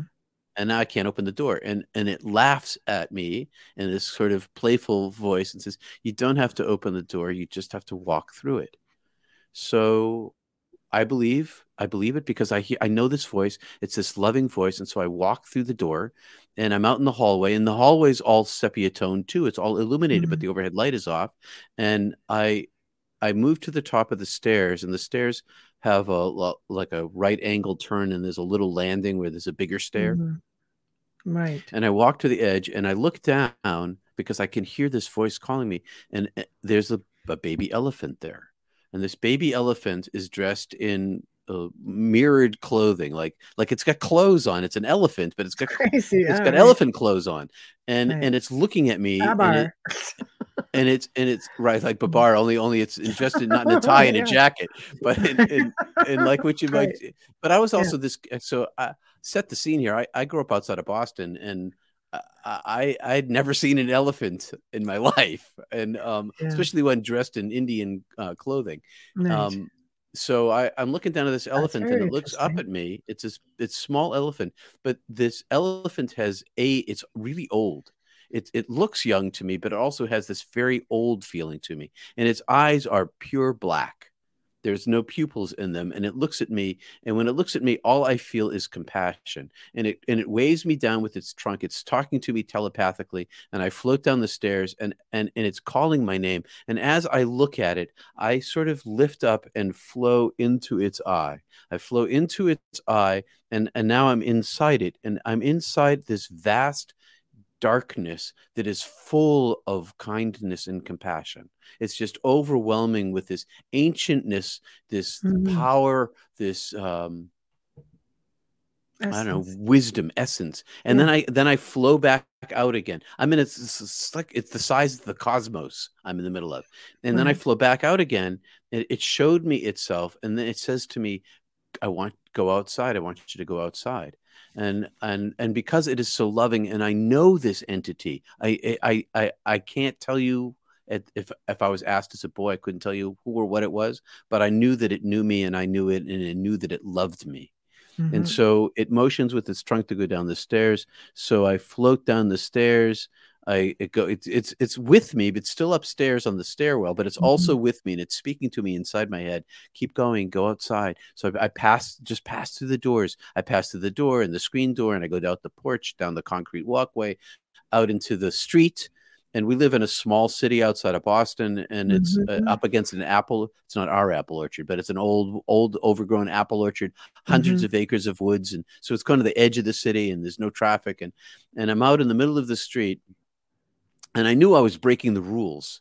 I knew that my parents would be really upset at me if I was outside of the house at night, but I was felt so safe with this entity talking to me, and it said, "Look up at the stars." And so I look up at the stars. There's the stars again. Look up at the stars, and I see the starlit sky, and as I look, I'm transported into it in a flash, just like this overwhelming movement of me and this expanse of it, and it shows me in infinity. It shows me a glimpse of infinity, and it scared me. It was overwhelming for me. I couldn't handle it. How And old were it's you? 6, Oh, 5. so it was before the dream. It was before the dream, Mm-hmm. and in the instant of my fear, I'm back in my body again, and I sit up in my room, and I'm in the pitch dark, Mm-hmm. but I still have this feeling of love. And there's this little elephant in the house, and so I got out of bed, and I went out in the hallway, and I went into the bathroom, because if my parents heard me, I was like, well, I was just going to the bathroom. But the first thing I did is looked at the stairs, and the elephant wasn't there. So I hung out in the bathroom for a little while, and then I searched the entire house. I searched my sister's room. I looked at my parents' room very quietly, made sure they were asleep. I went through all of the rooms of the house, and I'm a little kid. I'm afraid of the dark. I even went down into the cellar and clicked on the light and went down and looked all through the cellar for this thing, and it wasn't there. And then I waited for it. I sat by the stairs for some period of Mm-hmm. time till I got too sleepy. So my all of this is to say that is that from early childhood, I've had all sorts of strange experiences, and I used to I learned as a child not to talk about them, to keep them Mm-hmm. to myself, because they were not well received. They were always Right. questioned, and so I learned to keep my mouth shut. And as I grew older and I went through my life and had other mystical experiences and near death experiences, I continued to store them in my heart and not share them. Mm-hmm. When I came to the conclusion over the years that maybe there's some people who are naturally born mystics and they have these experiences, whether it's karmic or not, I don't, Mm-hmm. but we do have them, and we don't share them because society tells us not to. And there's more of us than we know because none of us share it. And so one of the reasons why I'm here tonight, as I often do, is I share these experiences because I want other people to have the courage to talk about them. I think it's wonderful, and I have That's a about it. complete theory, if you want to hear it, based on your experience with this Yeah. illuminated being. I believe that this was an extraterrestrial. I believe you've been having these Uh, experiences from very early on. I believe that it doesn't feel to me like this is not just a like a ghost. I don't believe it's that. I truly believe that, like you say, people come here. Believe everybody's gifted in a way, but we do have light beings that come in, and a lot of us do light work. We take that work. We work with the light. We work with the planet. We work with people. We work with animals. We shift and work with power spots. We realign things. It's just something that light workers do, and in doing that, chances are it comes from not just a higher power with respects to our creator and the source, but I truly believe that there are a lot of beings out there who do the exact same thing and are here to guide us along. My this thought. I think that, and I don't know this. I just think this that may have been Ganesh. Um, Yes, it sounds exactly maybe like who it was. that's kind of how it Yes. struck me. Somebody's got a question over here. But there's a Uh, belief that they're definitely extraterrestrial. I will read it. We are Most of our audience is audio because we're an FM station, so we like to mm, definitely bring them up. So Wayne has a question. I've heard theories that the light is an engineered construct to trick us into believing that is the way home, when in reality it takes us back into the plane of existence. I've heard this theory and curious as to yours, as to why, they entice us into believing in reincarnation. They entice us into going to the light, but yet to fear the dark. We really shouldn't fear the dark. Some believe that the people who go to darkness are actually time travelers, that sort of thing, who've escaped the cycle. What are your thoughts? I wasn't tricked. When I died, Ah, I knew who I was. I knew where I was. I remembered who I was. I remembered where I was. I remembered who I was with. It was mhm, there was no trickery at all. I chose to come back both times. I was welcome to mhm, stay. I saw other incarnations of my life, other incarnations of my soul, Hmm. all of them in timelessness, none of them me. Hmm. They were all experiences that my soul had, but they weren't the totality of myself. So I don't, I'm not afraid of dying. I've spent my whole career helping people die and Hmm. helping them find the light inside themselves so that they can find their way home. I, so Did that's the I understand that there is a theory, but I don't buy it. Mhm. Okay, excellent. Tamara's got two comments here. She has a problem with being born sensitive. We don't come with instructions. No, Absolutely. nope. And most sensitive children learn not to talk. Right. Well, So, because you say stuff and people look at you sideways. mhm. Yeah, I try to work with parents who have children who talk about seeing things, much like your experience, only they're seeing, like from myself, for example, being a medium, I've seen dead people from very early on. And I'm very fortunate that I come from a family who are very open minded. And my mother would basically ask questions without guiding me.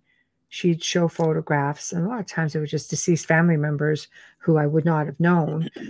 She said, "You recognize somebody?" And I'd say, "Well, this person here, oh, this was your grandfather's brother," and blah, blah, blah. So I was not frightened of it. But I think it's like you say, I think we as parents have to guide children to not fear these things, or maybe you should fear them. But when a child comes to you and says, well, I've seen something, or they're interacting with a spirit, and the parent will say something along the lines of, don't be silly, don't be stupid, there's no Right. such thing as imaginary friends, right? So the child now, after a while, because I've seen negative entities mimic children, and they go on to the household gets into a lot of trouble because a child is looked at as the weak link, easy to manipulate, easy to scare. And it's not always the case, but it is the case many times, because that's the type of work I do, is work with malevolent entities and clear them Mm, out of people's homes, out of their lives. Sometimes people have lifetime attachments. That's where mm, I've chosen to work, you know, in that field. And a lot of times it's the child who's been manipulated, and they can't go to the parent because they've been literally made to feel like they're very silly. Therefore, they have no one to turn to. yeah. So, Well, that's what happens, and then it gets passed on generation after generation. Don't talk about it. mhm, exactly. And my mother said the same thing for a while. It's a family secret. Don't talk about things like that. Why Hmm. not? you know so I like this when Tamara says, I made, for my child, I made the paranormal as normal as possible, and to look at it logically. So why is the paranormal? Maybe it is the real normal if we're dealing with dimensions and multiverses and things of that nature. Maybe it's this, we're the ones that are out of whack, so to speak. you know so I Yeah. don't know, but it just sounds to me, because a lot of the gods, you know Ganesh, for example, a lot of the gods, um, were believed, ancient gods were believed to be extraterrestrials. Hmm. And the fact that you have a connection with one, if this is the being that came to you so lovingly and gave you such an unbelievable experience, it tells me that, you're very special for them to come and just say, we're going to show you something. We all come here, and we often don't remember why. We don't remember our Hmm. past lives. We have to go through processes, dying to remember them, or visions, or dreams, or downloads, or whatever the case may be. But on an average, we don't really remember them. You have these unbelievable children who are born saying, oh, I died over here, and this was my wife, and blah, blah, blah. They remember their past lives, but on an average, we don't. But we come here for a purpose, and we come here to pave the way for something. We come here in this time, this space, this place. I think we all come here with a job to do, and some of us have a bigger job than others. And I think that's pretty much you.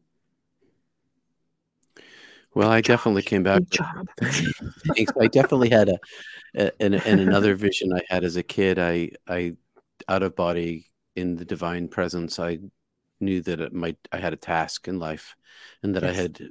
I had an agreement before I came here to work Mhm. for the divine, and that's how I've spent my life, Mhm. trying to help. And I want to answer Wayne. Wayne was saying, "I'm not afraid of dying, but of coming back against my will." This is I, a concern. Yeah. I was a concerned will. So the last thing I wanted to do after I died the first time was come back here. After I chose to come back here, I asked to come back after I died the first time. I Mhm. immediately regretted it upon coming back. Uh-oh. What a stupid thing I did. And Right. all I wanted to do was go home. I spent my entire life trying to carve my way back on my interior life through my meditative Kriya Yoga, Ashtanga Yoga kind of things, and centering prayer practices to try Mm. to create a reconnection, to make that connection stronger. But Right. I never wanted to come back. Never, ever. Why would I want to come back to this hellscape? As Mhm. beautiful as it is, it's Right. still a hellscape of suffering. And then Right. I died again, and I died again in 2015 of a heart attack this time, and chose to come back again for a very similar reason. People in my family needed me to be here, and I was, for Mhm. some reason, The allowed to same. make this choice. Even though I was being welcomed home again back into the divine presence, I Mhm. chose to come back. And after this second death experience, I started thinking about it. It if I could if I could be like a bodhisattva kind of person, if I could come back again if I knew who I was, if I could Mhm. remember from the beginning my divine self, maybe I'll come back again if I have the choice. I don't know Mhm. if I will have that choice. I don't know whether I'll get sent back to some kind of life here or somewhere else. I'm not really sure. But Mhm. one thing I did learn when I died the first time is that the divine infinity provides us with an opportunity for reunion with itself Right. into the infinite, and I tasted that, and that's all I want. So Mhm. I aim my physical life toward this, so that I aim my soul life, my consciousness life toward this, Mhm. that will continue on after my death, whether I get Right. incarnated again or I don't get incarnated again.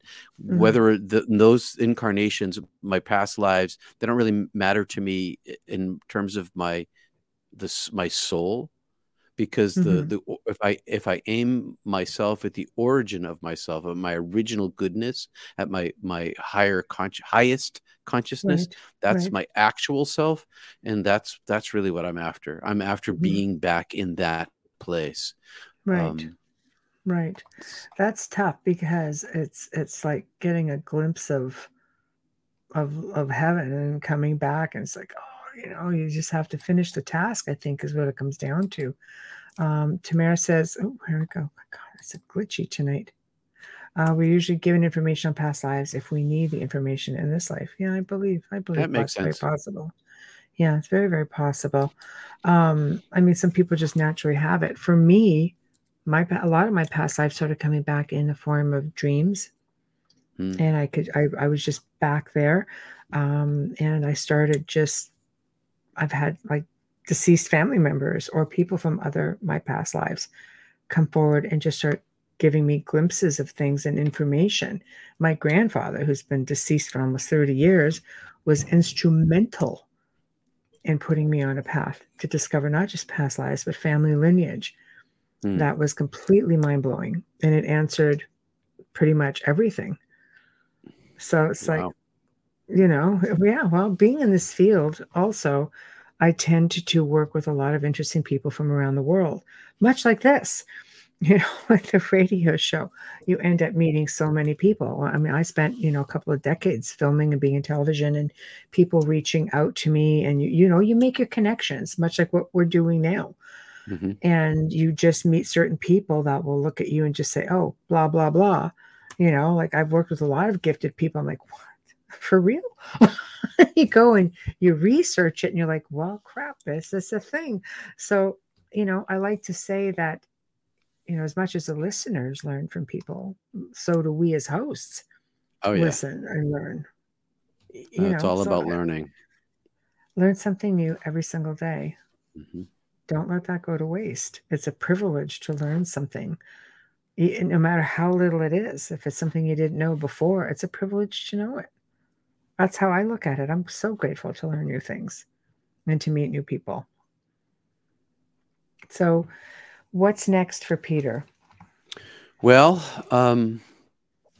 I am flying out to LA to meet my movie producers in about a week and a half. So Good. my second book has been optioned for a film. I've been working with these people for 2 years. Thank you. Congratulations. And flying out to have dinner with them. Ooh, And dinner and sounds serious. well, it's the next step along the way. I still have a Yes. couple of chapters to write for them, and I should be done with my part of it coming up in the next few months. But Mhm. then it'll move off to the next level. It takes quite a number of years to get a project this large underway, and we've been at it for 2 Mhm. years, and this is the first time I'm going to meet them face to face. And one of them is a near-death experiencer. So Oh, so that's how this this will whole be a film or documentary on your near-death experience? yeah, they're talking about a feature film, and or it depends. They're some of it's up to the script writer. I'm not the script writer, but my book is essentially Act Two. If you ever studied Shakespeare, there's three acts in every Shakespeare That's right. play. My book is Right. Act Two, and they needed an Act One introduction, and they needed an Act Three, and so I've been working with them on other parts of my life, stories from other parts of my life to construct this movie with them. So Right. that's what I've been doing. And once I'm done that project off, it goes off to the script writer and they make decisions on what it's what kind of series or feature film, and Mhm. off it then it, I maybe think you'll it's see it on the big screen. fantastic. Well, I mean, you've shared your experiences, with us. This is like what, third, fourth time. This has been, It's like fantastic. I think we know each other we now. do. It's like, well, yeah, I know. It's just like we're just sitting there, having a drink and having a convo.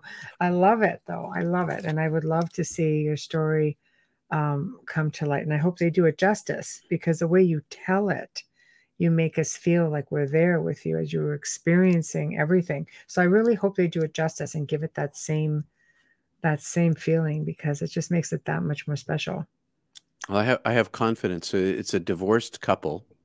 Ooh, She's the near death experiencer, and that ended mhm. up that's what caused the divorce. Near death experience Oh, marriages. We do when you die in the middle of a marriage and you come back. A lot of those marriages don't make it. Most of them. really? Um, and Wow. but they still work together. And he's made some major films and done really well with them. And so Hmm. I trust him, and I Hmm. trust her, and we'll see what happens. I hope so. It Wow. could fall apart, this business I've learned is very flighty, and so It we could is. be right at the like just about 2 weeks ago I read in the paper or in the news about some big movie that was they dumped all this money into and they're just about to go into production and they canceled it. It was like Catwoman. I think it was Catwoman, Why and would they do they that? just canceled this movie. It's like all this money, and they're like, no, we're not doing that. Oh, Oh my okay. gosh. So I know that can happen. So, but so far so good. We're still Right. moving along in the right direction, and they wanted to meet. They wanted to bring me out and meet me, and so that's what's going on. I get to go out and hang out Yeah. in their fancy places and eat some fancy food with them and Just talk be a business. hobnobber. I'll be hobnobbing. I'm gonna be a hobnobber. How about that? I thought I'd show up as in my LL Bean outfit in LA, my Yeah. LL Bean boots and my flannel shirt and maybe a piece Yeah. of a stalk of grass in my mouth or something. My straw, Oh I my don't know. God. You're funny. You're hilarious. My gosh. Okay, let's see. Because we're nearing the slowly nearing the top of the hour, we're gonna hit one or two more comments. I once asked the universe to explain things to me, and the voice said, "You do not need to know." I replied, "But I want to know." And the reply was, "Your essence already does. Your physical can't Right. comprehend it." This is truth. The brain. So one of the things about near death experience, whenever you hear a near death experience, you tell a story about Hmm. their experience. It's all metaphor. It's all Right. simile and metaphor because the brain cannot comprehend who we are because we have no brains over there. There's no physical body. No, it's all So through essence. there's no comprehension. The soul really does know. So the Mm-hmm. process of A spiritual growth process involves not the accumulation of anything, but the negation of something, and it's the negation of self. The more we practice the elimination of our own egoic mind and the story we tell ourselves, the more we remember who we are, who we actually are. Even if the brain can't comprehend it, the consciousness does, and that has an interface with the brain, and so the brain has some access to it. It's just can't ever grasp it. Right. And it makes complete sense. Complete sense. Tamara, death is always a harbor of change, good or bad. Yeah. Yeah. I'm a near-death experiencer. Yeah. Like, you know, Wayne is a near-death experiencer. Funny, he's coming up with those things, you know. Well, hey, if you guys are going to mention the International Association for Near-Death Studies. Do it. Promote yourself. Well, this is IANDS, IANDS.org. I'm part of this organization. It's a scientific-based organization that researches NDEs for the last 40 years. And there's a very large community of near-death experiencers around this group. And I just came back from our conference. I was the MC for this conference, a science conference in Salt Lake City a couple of weeks ago. And what makes it so attractive for me to go is that there's lots of near-death experiencers who go to this thing. Next year is going to be in Virginia. And there's a radiance, there's a collective radiance that occurs in this conference because of the bubble of light that all of these NDEers carry with us. So can you say that again? I'm going to put it right in chat. It's the internet, IANDS.org. Got it. IANDS.org.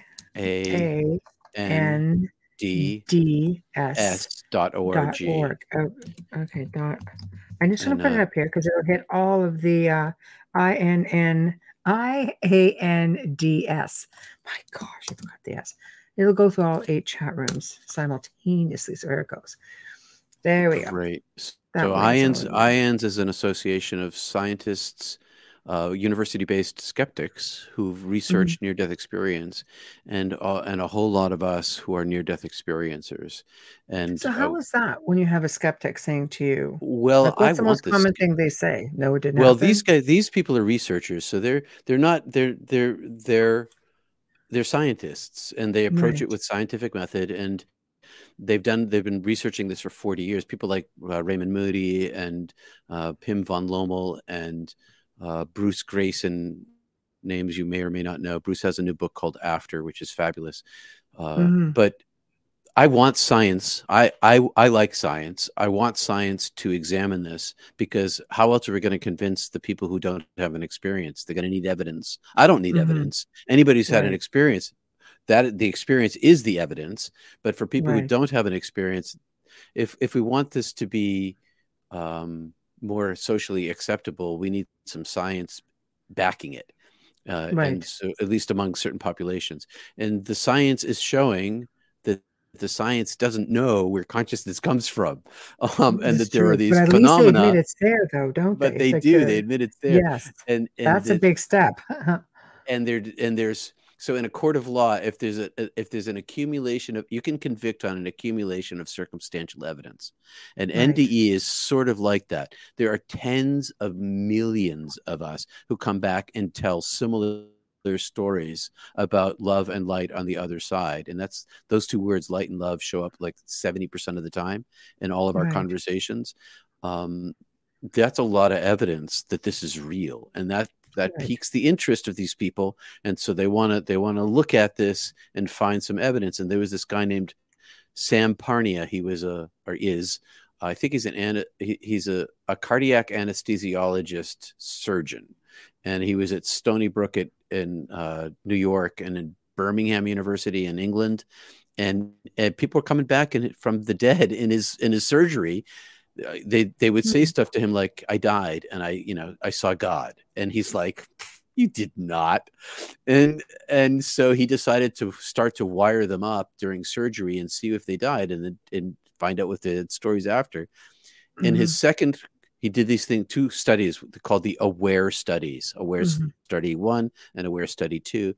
And in AWARE Study 2, his conclusion was this: that consciousness continues to exist after death for a period of time. He doesn't know how long, because he's a scientist. That's what he's willing to say. He's willing to say that consciousness continues to exist after death for a period of time because he could measure it. That's a big step for people. That's like getting on the news sort of big step. Oh, what? Conscious? You can measure this thing? That's noetic. That's right. Noetic, right? Noetic scientist, right? Yeah. So I'm all for science looking at it. I don't need science to convince me because here we it's are. real. Right. It's kind of hard to say that to somebody who's been through it, But I mean, I agree. You have to go through the motions, and if science backs it, well, then it's one more step, I guess. One more step. At least they admit that the essence goes on after death. They don't know where the heck it goes. It's a big deal. It's a big deal. It is. It is, because how long did it take to get to that point? We're 2022. It's taken a long time to get to that point. Except for that it's longer than that. It's 300,000 years for Homo sapiens. We've been around for a long time. It's true. It's true. Agreed. Well, we are there at the top of the hour, and I really want to thank you for coming on. It's always such a pleasure to have you on. It's just almost as like you're, I always say like you're one of the listeners' fan favorites. So it's always nice. So yes, right? We'll have to do it again, as always. Let us know when you get that film out there, and we'll pump it. For sure. Thank you. And I'm available for conversation and counseling and wisdom conversation at peterpanagore.love. I have a specialty in mystical experience, obviously. Yes, just a little bit. Yes, sure. Right, lots. No, this is great. As you can see, we've got the website down at the bottom here, and that stays there forever. So, man. Yes, and you are very welcome, Carrie. Thank you guys for tuning in. You guys are wonderful. Thank you. Thank you. All right. So thank you, and I will be in touch. Good. I will see you soon. Peace and love, everybody. And to you. Thank you. Thank you. Well, guys, here we go. Always a pleasure when we have Peter on. As always, he's just so much fun. And look at that. I went and lost my words. Jesus. Get me all frazzled and confused here. It's hard because I'm solo. Anyway, I didn't even get to do our station ID tonight. I was just so enthralled in everything that was going on. But we want to thank everybody for joining in tonight. You guys make it so much more exciting when you get into chat. All your questions and comments are very, very important. We do appreciate it. So thank you for participating. Big thank you to Peter Panagore. Honestly, I just adore him, and it's always a pleasure having him join us. Huge thank you to Folgers Coffee for sponsoring the show. Big thank you to Dr. Snick, Justin Snicker, for providing his music and his voice for the intro and the outro. And of course, big thank you, United Public Radio, UFO Paranormal Radio, our networks. Thank you, 105.3 FM. Thank you. If you guys want to contact us, please don't do it on social media. Please contact us at theouterrealmcontact@gmail.com. Theouterrealmcontact@gmail.com. If you enjoy what you're seeing or hearing, no matter what platform you're on, please just give us some love, subscribe, like us up, join the group, whatever it takes. We work really hard to bring you guys good guests and great content. I'm going to be a harpy. Folgers commercials, people, do it. You want to promote yourself? Do it in a cheap way. Tell us about yourself. Just make sure that Folgers is somehow in the mix, because that stuff that goes out and that stays on the archives forever and ever. We periodically will pop them up, but our archives tend to hit hundreds of thousands of people, sometimes millions. And that just stays there forever and ever. So I think it works for everybody involved. So next week, guys, we're in October. So that's spooky month. So we're going to start having a lot of fun. Wednesday night, we bring back Charles Christian, all the way from the UK. Now, Charles had his own radio show right here on the network for a really long time, and it involves all kinds of information: cryptids, ghosts, UFOs, you name it. So he's going to help us kick off October, spooky month, with some really amazing tales from over the pond, and he's going to try to make it spooky as he can. But at the end of it all, it's just always so interesting, because when it happens in the UK, it's good stuff.